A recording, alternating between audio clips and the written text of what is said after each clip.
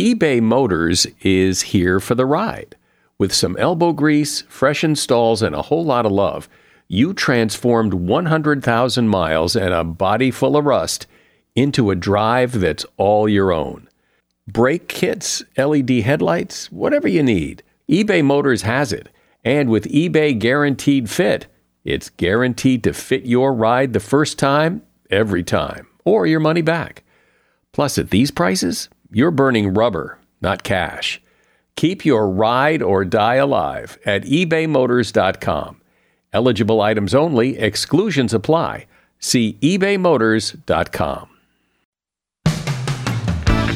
Today on Something You Should Know, simple ways to reduce the number of emails you get every day. Then, how friendship works, why we need friends, and why some friends come and go. It's absolutely normal to go through these breakups with friends, and actually every 7 years we lose about half our friends. Interestingly, also about half of our friends don't consider us their friends. Also, an interesting connection between weight gain and how you chew your food. And some common questions and answers about English, how we speak it and how we say it. I get asked a lot about affect and effect. And so usually the one with the E is a noun and the one with an A is a verb. So your behavior affects me, that would be an A. Your behavior has an effect on me would be an E. All this today on Something You Should Know. A shout out to Claritin for supporting this episode and providing us with samples. You see, for as long as I can remember, I have had to deal with seasonal allergies. Stuffy nose, watery eyes, the whole deal. And the worst for me is it messes up my sleep. I wake up because I can't breathe right. And during the day, well, if I'm working and I'm all stuffed up, then my voice sounds weird, and this is how I make my living. Luckily, for those of us who live with the symptoms of allergies, we can live Claritin Clear with Claritin D. I use it, and if you struggle with allergies, you should too. Designed for serious allergy sufferers, Claritin D has 2 powerful ingredients in just one pill that relieve your allergy symptoms and decongest your nose so you can breathe better. I've been using Claritin D for years because, it takes care of the problem. Ready to live as if you don't have allergies? It's time to live Claritin Clear.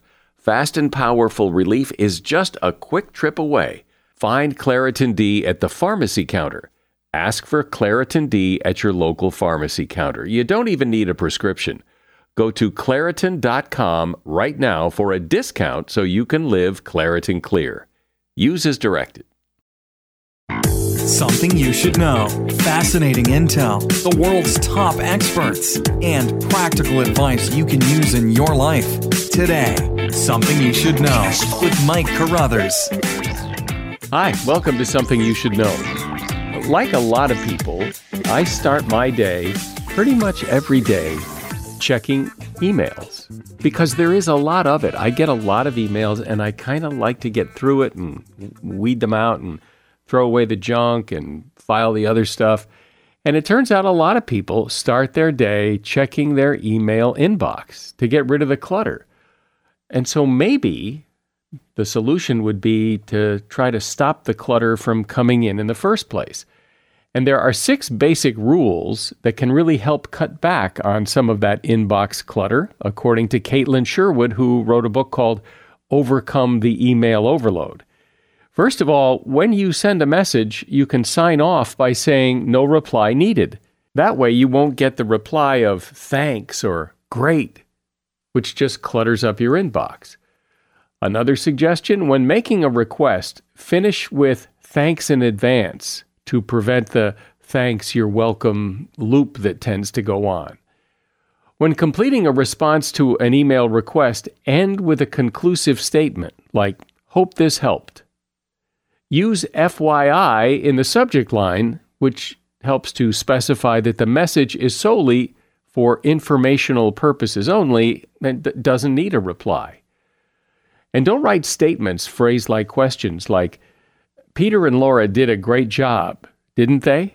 Because your coworkers will feel compelled to answer the didn't they question, and you then end up with more pointless emails. When you receive an email and you're not the intended recipient, you're on the CC list, but you must reply, send your responses only to the sender instead of to everybody. And that way you'll cut down on all those other people's clutter as well. And that is something you should know. Friendship is interesting. There's no manual on how to make or keep friends.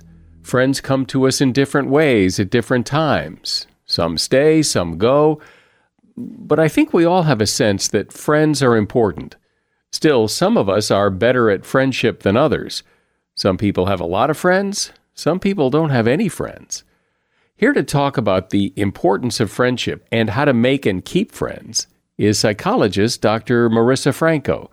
She's been studying friendship for a long time. Her work has appeared in Psychology Today, the New York Times, and Scientific American. She's author of a book called Platonic: How the Science of Attachment Can Make and Keep Friends. Hi, Marissa. Welcome. Thanks for being here.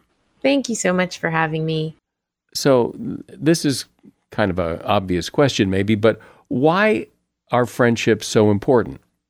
So many reasons. I mean, connection is related to our mental health and well-being. Research finds that loneliness is as toxic as smoking 15 cigarettes a day, and that our level of connection actually predicts how long we live, even more so than our diet and our exercise, for example. So I think just like we can consider like food, oxygen, water as central to our well-being and our homeostasis, so is human connection. And yet I think I've heard that people tend to have fewer friends than they used to. Is that true? That's absolutely true. And we've also been finding that people are spending more time with their romantic partners and alone over the past few decades, and less time with their friends and everybody else. Okay, so friendship is good for you. So why is loneliness bad for you? So we tend to think of loneliness as just a feeling, but it's actually a way of perceiving the world. So because historically, when we were lonely, we were separated from our tribes. We were in danger. That led to loneliness kind of leading to a bunch of ways of viewing the world and relating to others. So when we're lonely, according to the research, we actually think that people like us less. We actually like other people less. We actually report having less faith in humanity. All of this is so that we can protect ourselves at times of loneliness. But obviously, this can also be very self-sabotaging, such that loneliness can become a self-perpetuating cycle because of how it affects how we perceive and relate to others. Well, that's clearly a problem if what you're saying is so, that if you're lonely, it makes you act in a way that alienates people and makes you more lonely. So loneliness gets you more loneliness. Exactly, Mike. And actually, the most successful interventions against loneliness are not the ones that have focused on connecting people with others, but actually on changing people's maladaptive thought patterns that are triggered when they're lonely. Which means what? Which means that if you think people don't like you, or if you're very cynical about not liking other people, reframing those beliefs, trying to think differently so that you can be more open to connecting with people. It does seem that friendships are much easier for kids. Kids seem to have very little trouble making friends, and adults seem to have a lot of trouble making friends. So I don't think it's as much about being kids as much as it is about the settings that we're in when we're kids, which provide for factors that sociologists really consider central for making connections, such as continuous unplanned interaction. So I'm seeing you consistently without planning it, and shared vulnerability. And when we have these factors in place, friendship tends to happen more or less organically. But as adults, we tend to no longer have these environments because at work, sure, we're seeing each other every day. Well, maybe less so now with everybody working from home, but we're not necessarily having that vulnerability in the workplace where people may only know one side of us. And so because of that, I think, unfortunately, a lot of us might rely on this script from childhood where we just need to wait for friendships to come into our lives organically, not realizing that as adults, it no longer works that way. Yeah, I had never thought of it that way. I thought it was more of a kids are just more willing to go up to somebody and say, hi, want to be my friend? And adults don't do that. I can see that too, that adults may be a little bit more afraid of initiating with other people. And that's honestly one of the biggest barriers that I see when it comes to making friends. We're all so afraid of rejection. But the truth is, Mike, that we're actually a lot less likely to be rejected than we think.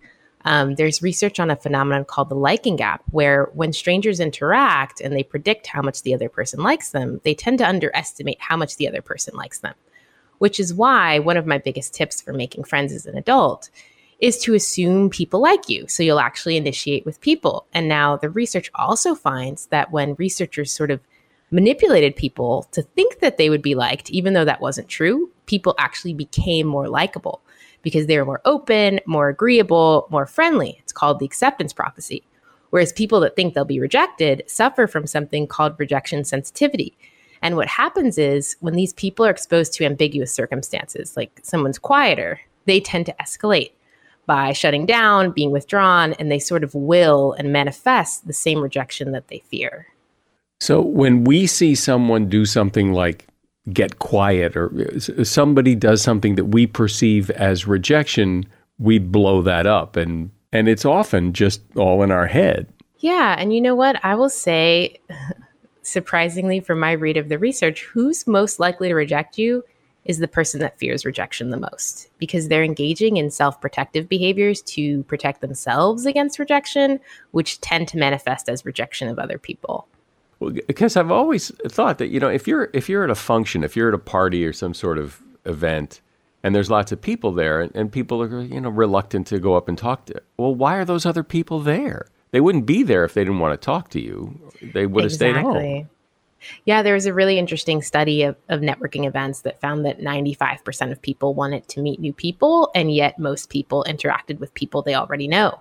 But I think it's really helpful to know this information, because now if I go into a social event, I know everybody's just waiting for me to introduce myself, and they're more than likely going to be very open to it if I do. To make a friend is to do what? Because every friend has to start as an acquaintance first, or just someone you meet. What's that progression look like? Yeah. So one thing that I suggest to people is to build social infrastructure, which to me means recreating environments that give you continuous unplanned interaction and shared vulnerability.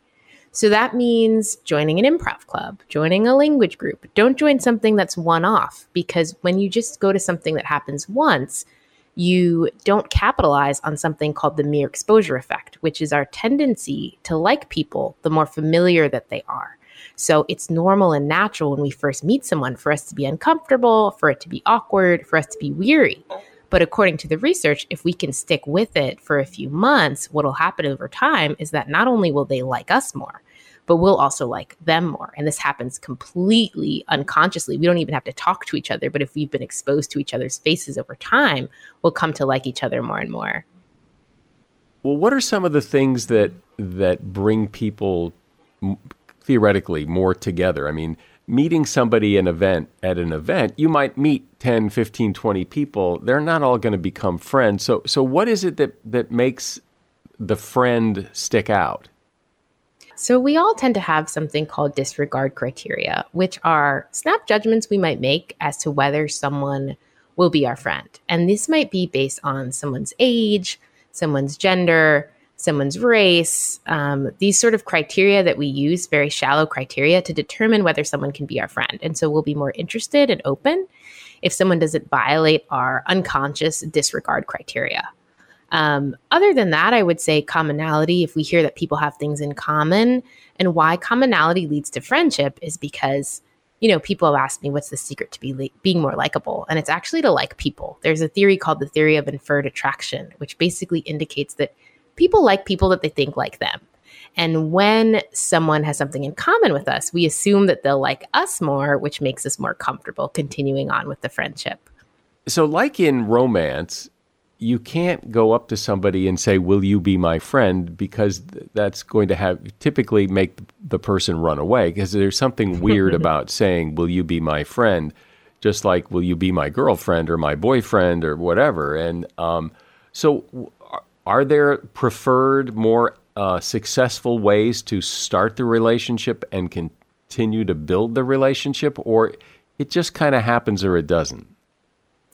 I would say friendship absolutely does not happen organically. In fact, people that see it as something that happens without effort are more lonely over time, according to the research. So if I had to talk to someone who has no friends and wants to make a new friend, I would say find a hobby or interest that you can engage in with a community over time, right? So you can capitalize on that mere exposure effect. You have to attend to overcoming something called overt avoidance, which is our tendency to avoid interacting with people generally because they scare us, but also covert avoidance, which is our tendency to, when we show up to interact with other people, we actually close ourselves off mentally. We're on our phone, we're talking to the one person we already know, we're not introducing ourselves to others. So you also have to overcome covert avoidance by saying to someone at that book club you joined, "Hey, my name's Marissa. How did you like this book? How long have you been coming here?" After you've been going for a few times, pick the person that you feel like you connect with the most so far, and then ask them like, "Hey, I'd love for us to keep connecting. Would it be okay with you if we exchange contact information?" And then reach out to them to meet up either before or after the next book club event. And importantly, you'll still have that social infrastructure of the book club, which will continue to nurture the friendship over time, even if you're not consistently reaching out to them. But it's a good idea to also consistently reach out to them to build the friendship. Marissa Franco is my guest. She's an expert on friendship and author of the book Platonic: How the Science of Attachment Can Make and Keep Friends. If you have to hire someone, what's the best way? Referrals? Well, maybe that could work. But just because somebody knows somebody who knows you doesn't necessarily mean they're qualified. Or you could pull out that file of random resumes that came in during the last 6 months. Maybe there's somebody in there. Maybe. Now, if you're hiring, you need Indeed. Indeed is your matching and hiring platform with over 350 million global monthly visitors, according to Indeed data, and a matching engine that helps you find quality candidates fast. As a business owner, I've found that hiring the right people, well, there's just nothing more important. Don't leave it to chance or a referral or a random resume. Use Indeed. In the minute I've been talking to you, 23 hires were made on Indeed, according to Indeed data worldwide. Indeed's matching engine is constantly learning from your preferences. So the more you use Indeed, the better it gets. And listeners of this show will get a $75 sponsored job credit to get your jobs more visibility at Indeed.com/something. Just go to Indeed.com/something right now and support this show by saying you heard about Indeed on Something You Should Know. Indeed.com/something. Terms and conditions apply. Need to hire? Oh, you need Indeed.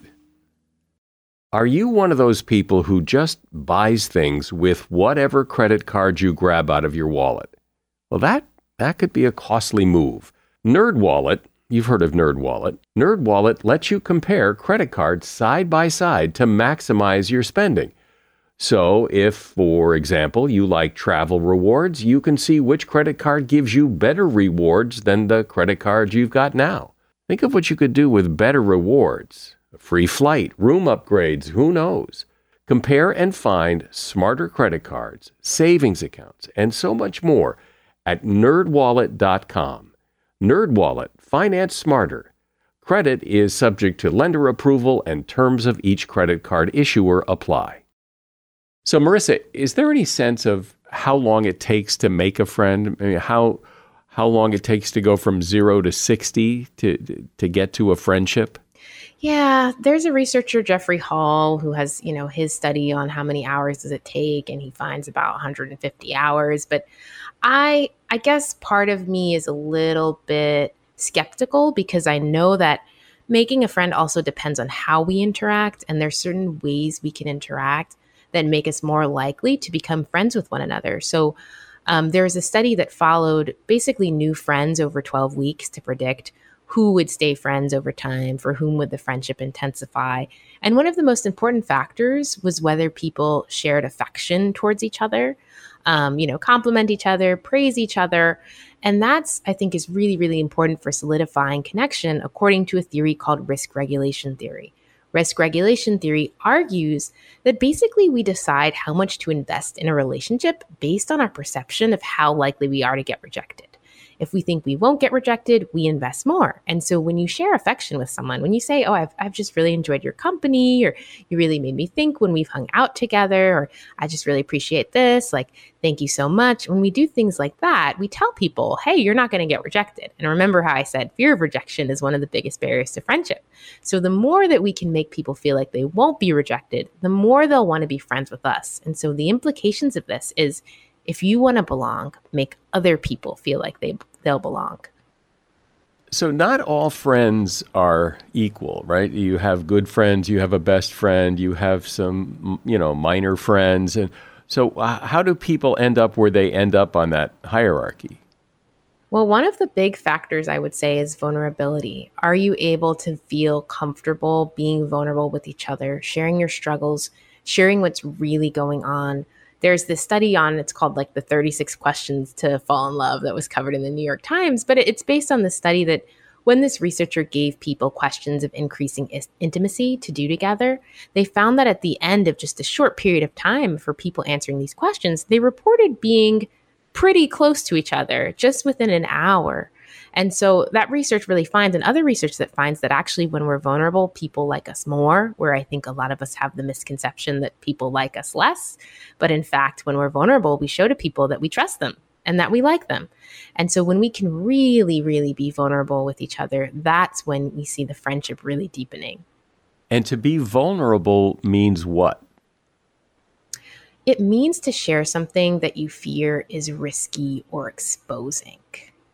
Like me sharing what I'm struggling with, me sharing my relationship issues, me sharing even what has put me in a bad mood today. It's me sharing information that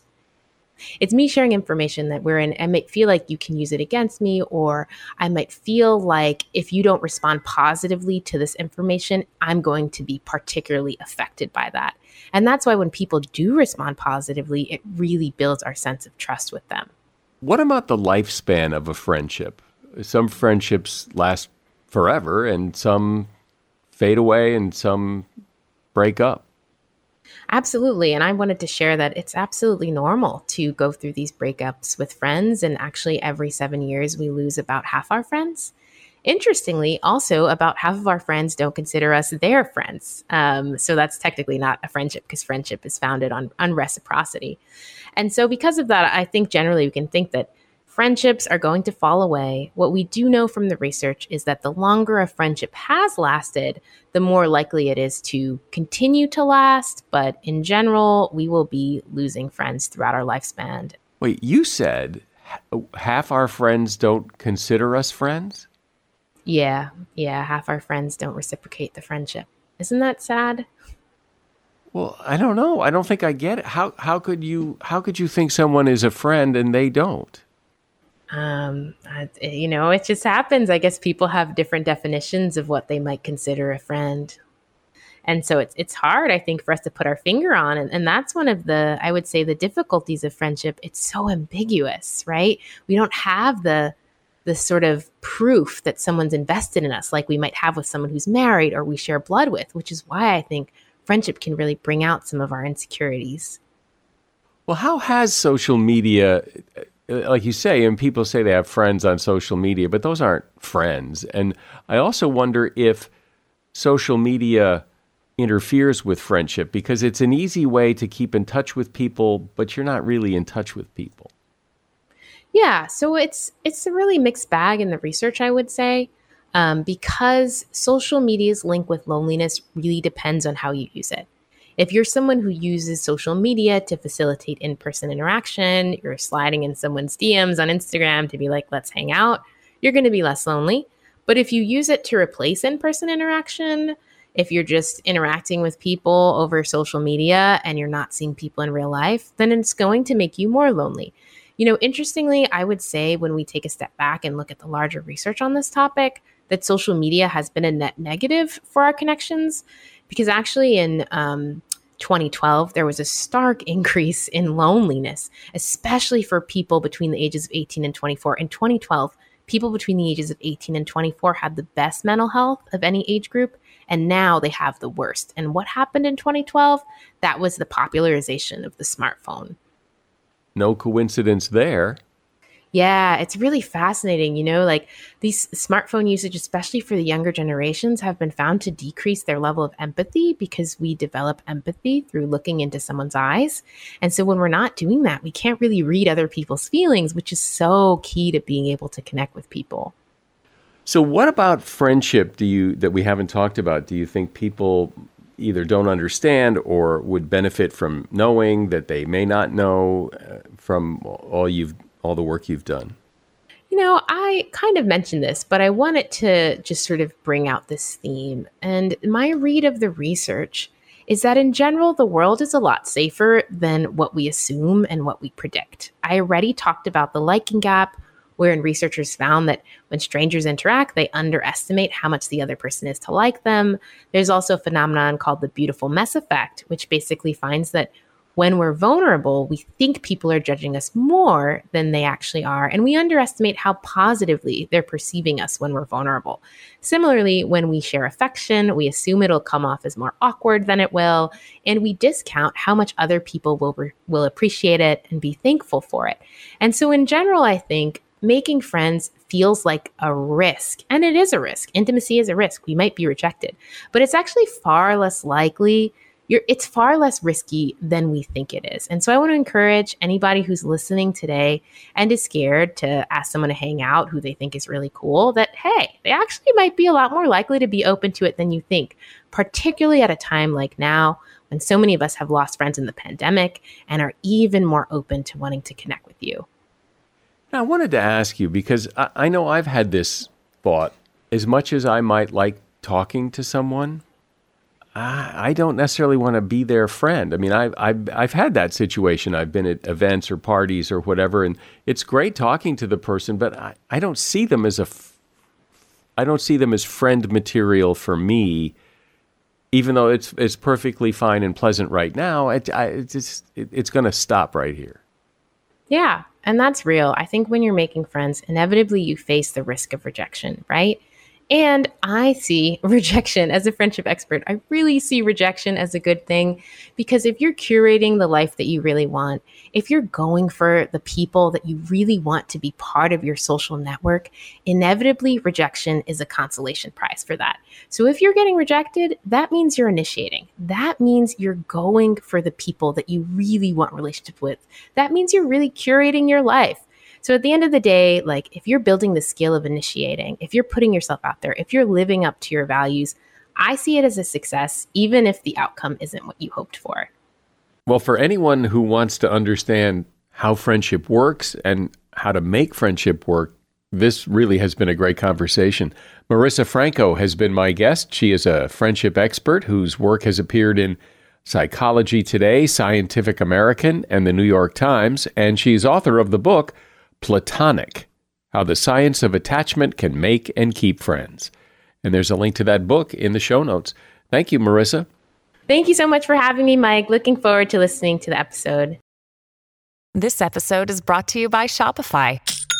Forget the frustration of picking commerce platforms when you switch your business to Shopify, the global commerce platform that supercharges your selling wherever you sell. With Shopify, you'll harness the same intuitive features, trusted apps, and powerful analytics used by the world's leading brands. Sign up today for your $1 per month trial period at shopify.com/tech, all lowercase. That's shopify.com/tech.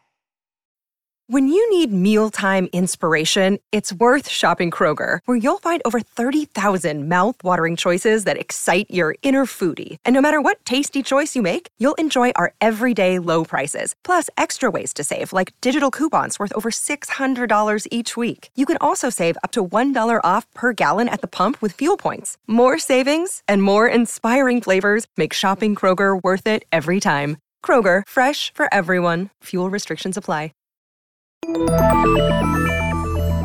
If you're listening to this podcast, you most likely speak at least some English. And English is a tricky language. There are a lot of rules, and sometimes the rules contradict other rules. And then there's pronunciation and punctuation that doesn't always seem to make sense. And English is, in some ways, more than one language. American English is different than British English in many ways. So to help us understand and use the language better is Ellen Jovan. She holds degrees from Harvard and UCLA, and she has studied 25 languages. She's author of a book called Rebel Without a Clause, Tales and Tips from a Roving Grammarian. Hey, Ellen. Hi, welcome. Thank you, Mike. I'm so happy to be here. So we've all heard that English is a complicated language. Why is it so complicated? One of the complications with English is that there is just a ton of variety. That's what you get with a global language with many different dialects spoken by people who don't actually always have contact with one another. And it's one of the things that I find exciting and adventurous about the English language. So here's an example of a question I think a lot of people have. That we have two words, further and farther. And farther technically refers to physical distance. You went farther. You didn't go further, you walked farther. But what does it really matter? Further and farther is an interesting one for me because I ran into a person in Maryland when I was sitting at my pop-up traveling grammar advice stand, and she was very angry about that. She didn't like that people said further when they meant for distance, for physical distance. She wanted them to use farther. And so that was an example for her of a nails on a chalkboard kind of thing. The reality for me, I definitely do not care about that one. And in fact, if you go, look it up, you can see that further is used often and has been historically for both physical distances and for metaphorical distances. Like, for example, I went further down the block. I investigated the matter further. I could do both of those, even though the sense is slightly different, but some purists will insist on using farther for anything where you can kind of measure it with a ruler. Same thing for lie down or lay down. I mean, it's hard to always remember what's right. And again, does it really matter? Yeah, there's a lot of discussion about that. I talk to an awful lot of people about lie down and lay down. And in a lot of people's sort of natural dialects they grow up speaking, they just use lay down in cases where I, for example, would use lie down. I need to lay down for a bit. There, I would say lie down. They're both words that begin with L. They're short. They sound the same. You use to lay when you have an object. He should lay that down on the picnic table versus he should lie down. So the one with lay has an object, a thing right after it that is being acted upon. In casual speech, even very sophisticated people, actually not just casual speech, writing too, very, very sophisticated people often can't remember the difference. And, I've met plenty of advocates for just get rid of it. Let's just have it be one word so we can stop worrying about it. I think people who are interested in this topic, everybody has like their at least one little thing that they're a stickler about. And one that I hear a lot is like when you say, how are you? And some people say, I'm good. And other people say, no, you're well. You're not good. What say you? I actually have trouble with this because I was raised as to say I am well. You're supposed to say well because that tells about your health, your well-being, that kind of thing. Whereas if you say I'm good, it's like proclaiming that you're morally good. So that was a big deal when I was a kid. It just doesn't really match up with how people use these things. That I think now I am well can sound pedantic to a lot of people, especially in the younger half of the population. So I often reply with things like, I'm doing well, or I'm fine, thanks, how are you? So I kind of avoid the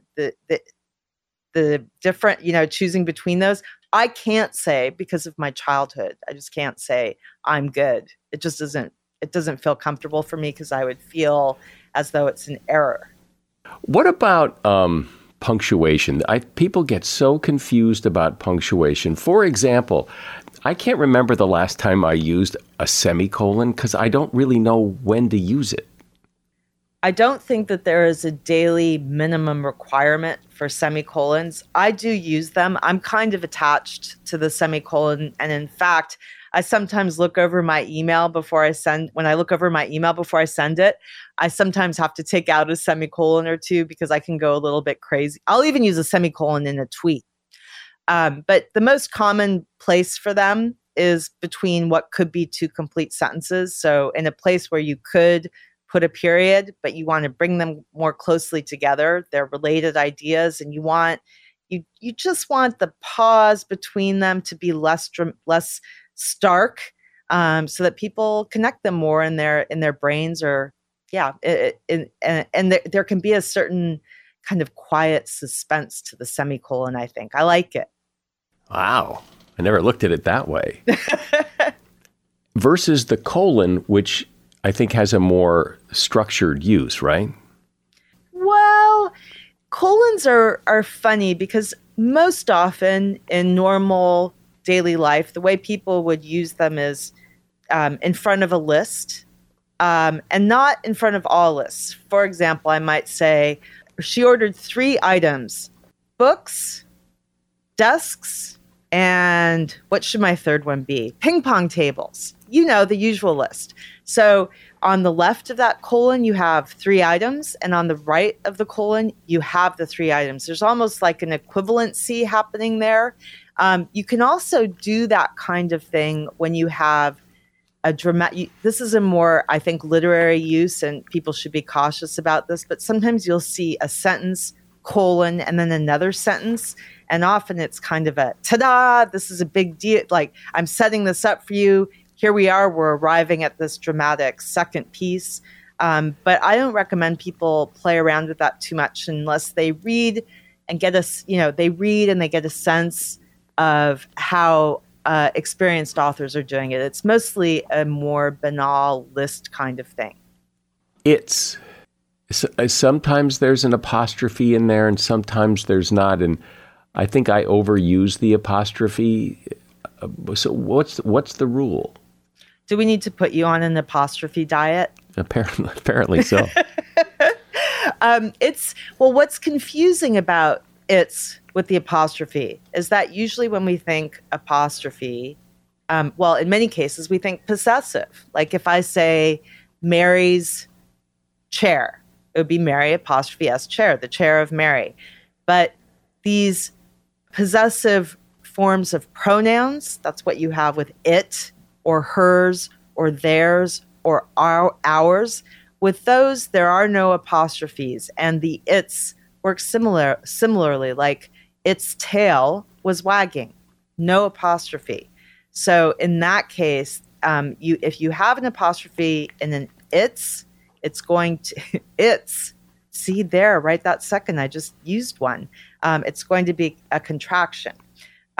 So either for it is or it has. So here, I'll give you 2 examples. It's raining, IT apostrophe S raining, or it's been a long time since we last spoke. It has been a long time since we last spoke. Both apostrophes. Its tail was wagging, no apostrophe at all. Here, you have an example in the book. Is it I saw a UFO or I saw an UFO, because UFO begins with a U, but nobody says an UFO. That's a funny example. In standard English, people typically will use an before a word beginning with a vowel, and they'll use a before a word beginning with the consonant. So the versus an UFO example I included because often, this is for the overthinkers though. This is for the overthinkers among us, because I've seen people look at something like UFO, which literally on the page in writing begins with what we think of as a vowel. But the issue is not how it's spelled. The issue is how you say it. And when you say UFO, if you think about it, how do you pronounce the letter? When you say the letter U, it has a Y sound at the beginning. Yeah, U. And that therefore requires a vowel in front. So a UFO. So you pick one of these that you find interesting or people ask you a lot about. Okay, I have a good one for you. People often ask me about sentences concluding in prepositions. And a preposition is one of these relationship words. Like if you think of a desk, here are some prepositions. over the desk, under the desk, near the desk, for the desk. So these are little relationship words. And a lot of people, I'm including myself among those people, were taught when we were kids that we should not end with a preposition. So, in the sentence, that's the woman I was telling you about. Some people will interrupt themselves mid-conversation, or they'll rewrite their email so that it says something like, that is the woman about which I was telling you. And it sounds very stilted. It's not a particularly natural structure for most of us. It doesn't really coincide with how we speak. But people will remember, oh, Miss Smith in 8th grade English taught me that, so I'm going to rearrange my sentence. And I have to, that's probably the one thing when I tell people that actually you can end with a preposition if it feels appropriate and more natural to you. I mean, you don't need to seek it out every opportunity you get, because some of them can be awkward in their own way. But often it's the best way to do things, and you should get rid of that superstition from your childhood English classes and move along and get with the English program, which allows you to do that. Here's, let me see if I can think of an example. Oh, yeah. So here's an example of something that confuses me sometimes. I saw this couple.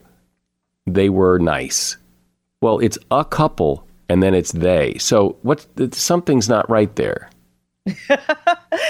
You are really getting right to the tough ones here. So a couple is what is known as a collective noun. It has a singular form. This is what it means. It has a singular form, but refers to multiple entities.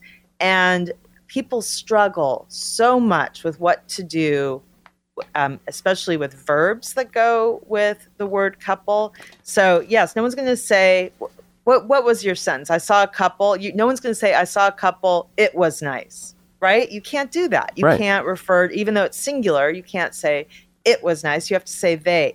So there is a schism between the singular form of couple and then what you want to do with it later. Now, I would do what you did. I would switch to they. Where this causes confusion mostly, because most people would just put they and not even think about it, but people argue about the verbs that go with couple. Would you say, let's see, the couple, that nice young couple is moving in next door, that nice young couple are moving in next door? A lot of Americans will say is automatically, and I probably would in that case too. But there's language variety. If you cross the Atlantic and you're in the UK, you're going to be more likely to hear nouns like that used with plural verbs. That nice young couple are moving in next door. Well, as you say, there are a lot of influences on language, and those influences eventually make changes in the language. And then there are people who are, kind of holding the line saying, well, those changes are not proper English, but eventually they become proper English. Absolutely. There's always going to be a tension between generations, So we grow up, we have our own slang, we speak in a certain way, we're used to certain things. There are, educational trends that affect how we're taught. And we grow up and then things evolve. Young people don't want the slang of the generation above them. They want their own. They have their own way of speaking. And there are always going to be little gaps demographically between different groups. I think it's actually really interesting and fun. And it's something that for me keeps English being an adventure. And what fascinates me about slang, not that I know much about it, is how the word cool has transcended everything. Cool has been cool forever. It does seem to have enduring power. I used that when I was a teenager and I still use it. Isn't that amazing that one word, there's no other slang word, well, it's not even slang anymore, but there's no other slang word that has lasted as long as that. I can't personally verify that, but it is one of well, here's the thing. A lot of times, I think it's important to recognize our own limitations in knowing what our usage actually is. This happens to me a lot. Someone will say to me, I never do XYZ. Like on Twitter, what's interesting about Twitter, someone will say, I never use XYZ in this way. But then, not that I do this a lot, but I have done it. You can use the Twitter feature to find an example instantly in their own tweets that contradicts what they just said. So people think they know what they do, and some are very self-aware and are probably pretty well informed about what they do, but others they just think they know what they're doing because they remember what they were told in school and they think they're following it, but they're not necessarily. And I'm not saying that's a good thing or a bad thing, but I think in analyzing our own language use, we need to remember that those words that are tumbling out of us every single day, all day long for some of us, we don't always know exactly what we just said. There are times in English where you say or read a sentence where the word is repeated, like he had had enough. Is that correct? Yes, I love examples like that. I think they're fun. So in he had had enough, you have, for people who like the technical names, that is an example of past perfect. So you have a form of the verb to have first. That's used across all perfect verb combinations. For example, I have eaten the cheese is present perfect. I had eaten the cheese is past perfect. I will have eaten the cheese is future perfect. And when you do had, what you have is the past perfect of the verb to have. So in that case, you have to use have for the first form because that's just how it works, a form of have, in this case had. And then you end up with another had because that's just how it goes. So I had had too much to eat when dessert arrived. So here's something that happens when you write a sentence that contains a list. Like if I were to write, I got my coat, hat, and gloves. That's the sentence. I got my coat, hat, and gloves. I would put a comma after my coat, comma, hat, and gloves. But Microsoft Word, and I imagine other word processing programs, tell you that there should be a comma after hat. It should be my coat, comma, hat, comma, and gloves. I don't typically do that. Who's right? It's not wrong to leave the comma out. It's not wrong to put it in. So this is an example of one of those gray areas. The comma before the and, which is known as the Oxford comma, the serial comma, or the series comma, depending on where and when you learned about it, is one of the biggest obsessions grammatically of Americans I have found. I get asked about it constantly. I put it in these days, but when I worked as a freelance reporter and I was following Associated Press style, I usually left it out. So it really doesn't matter that much unless you have a situation where the list is complicated. For example, if there's an and in one of the items on the list, it's better to go comma heavy so people can tell where the boundaries are between items. Is there anything else that people ask you a lot that they're confused about when they're writing or speaking English? I get asked a lot about affect and effect. So is it AFFECT, or do you write the word beginning with initial E? EFFECT.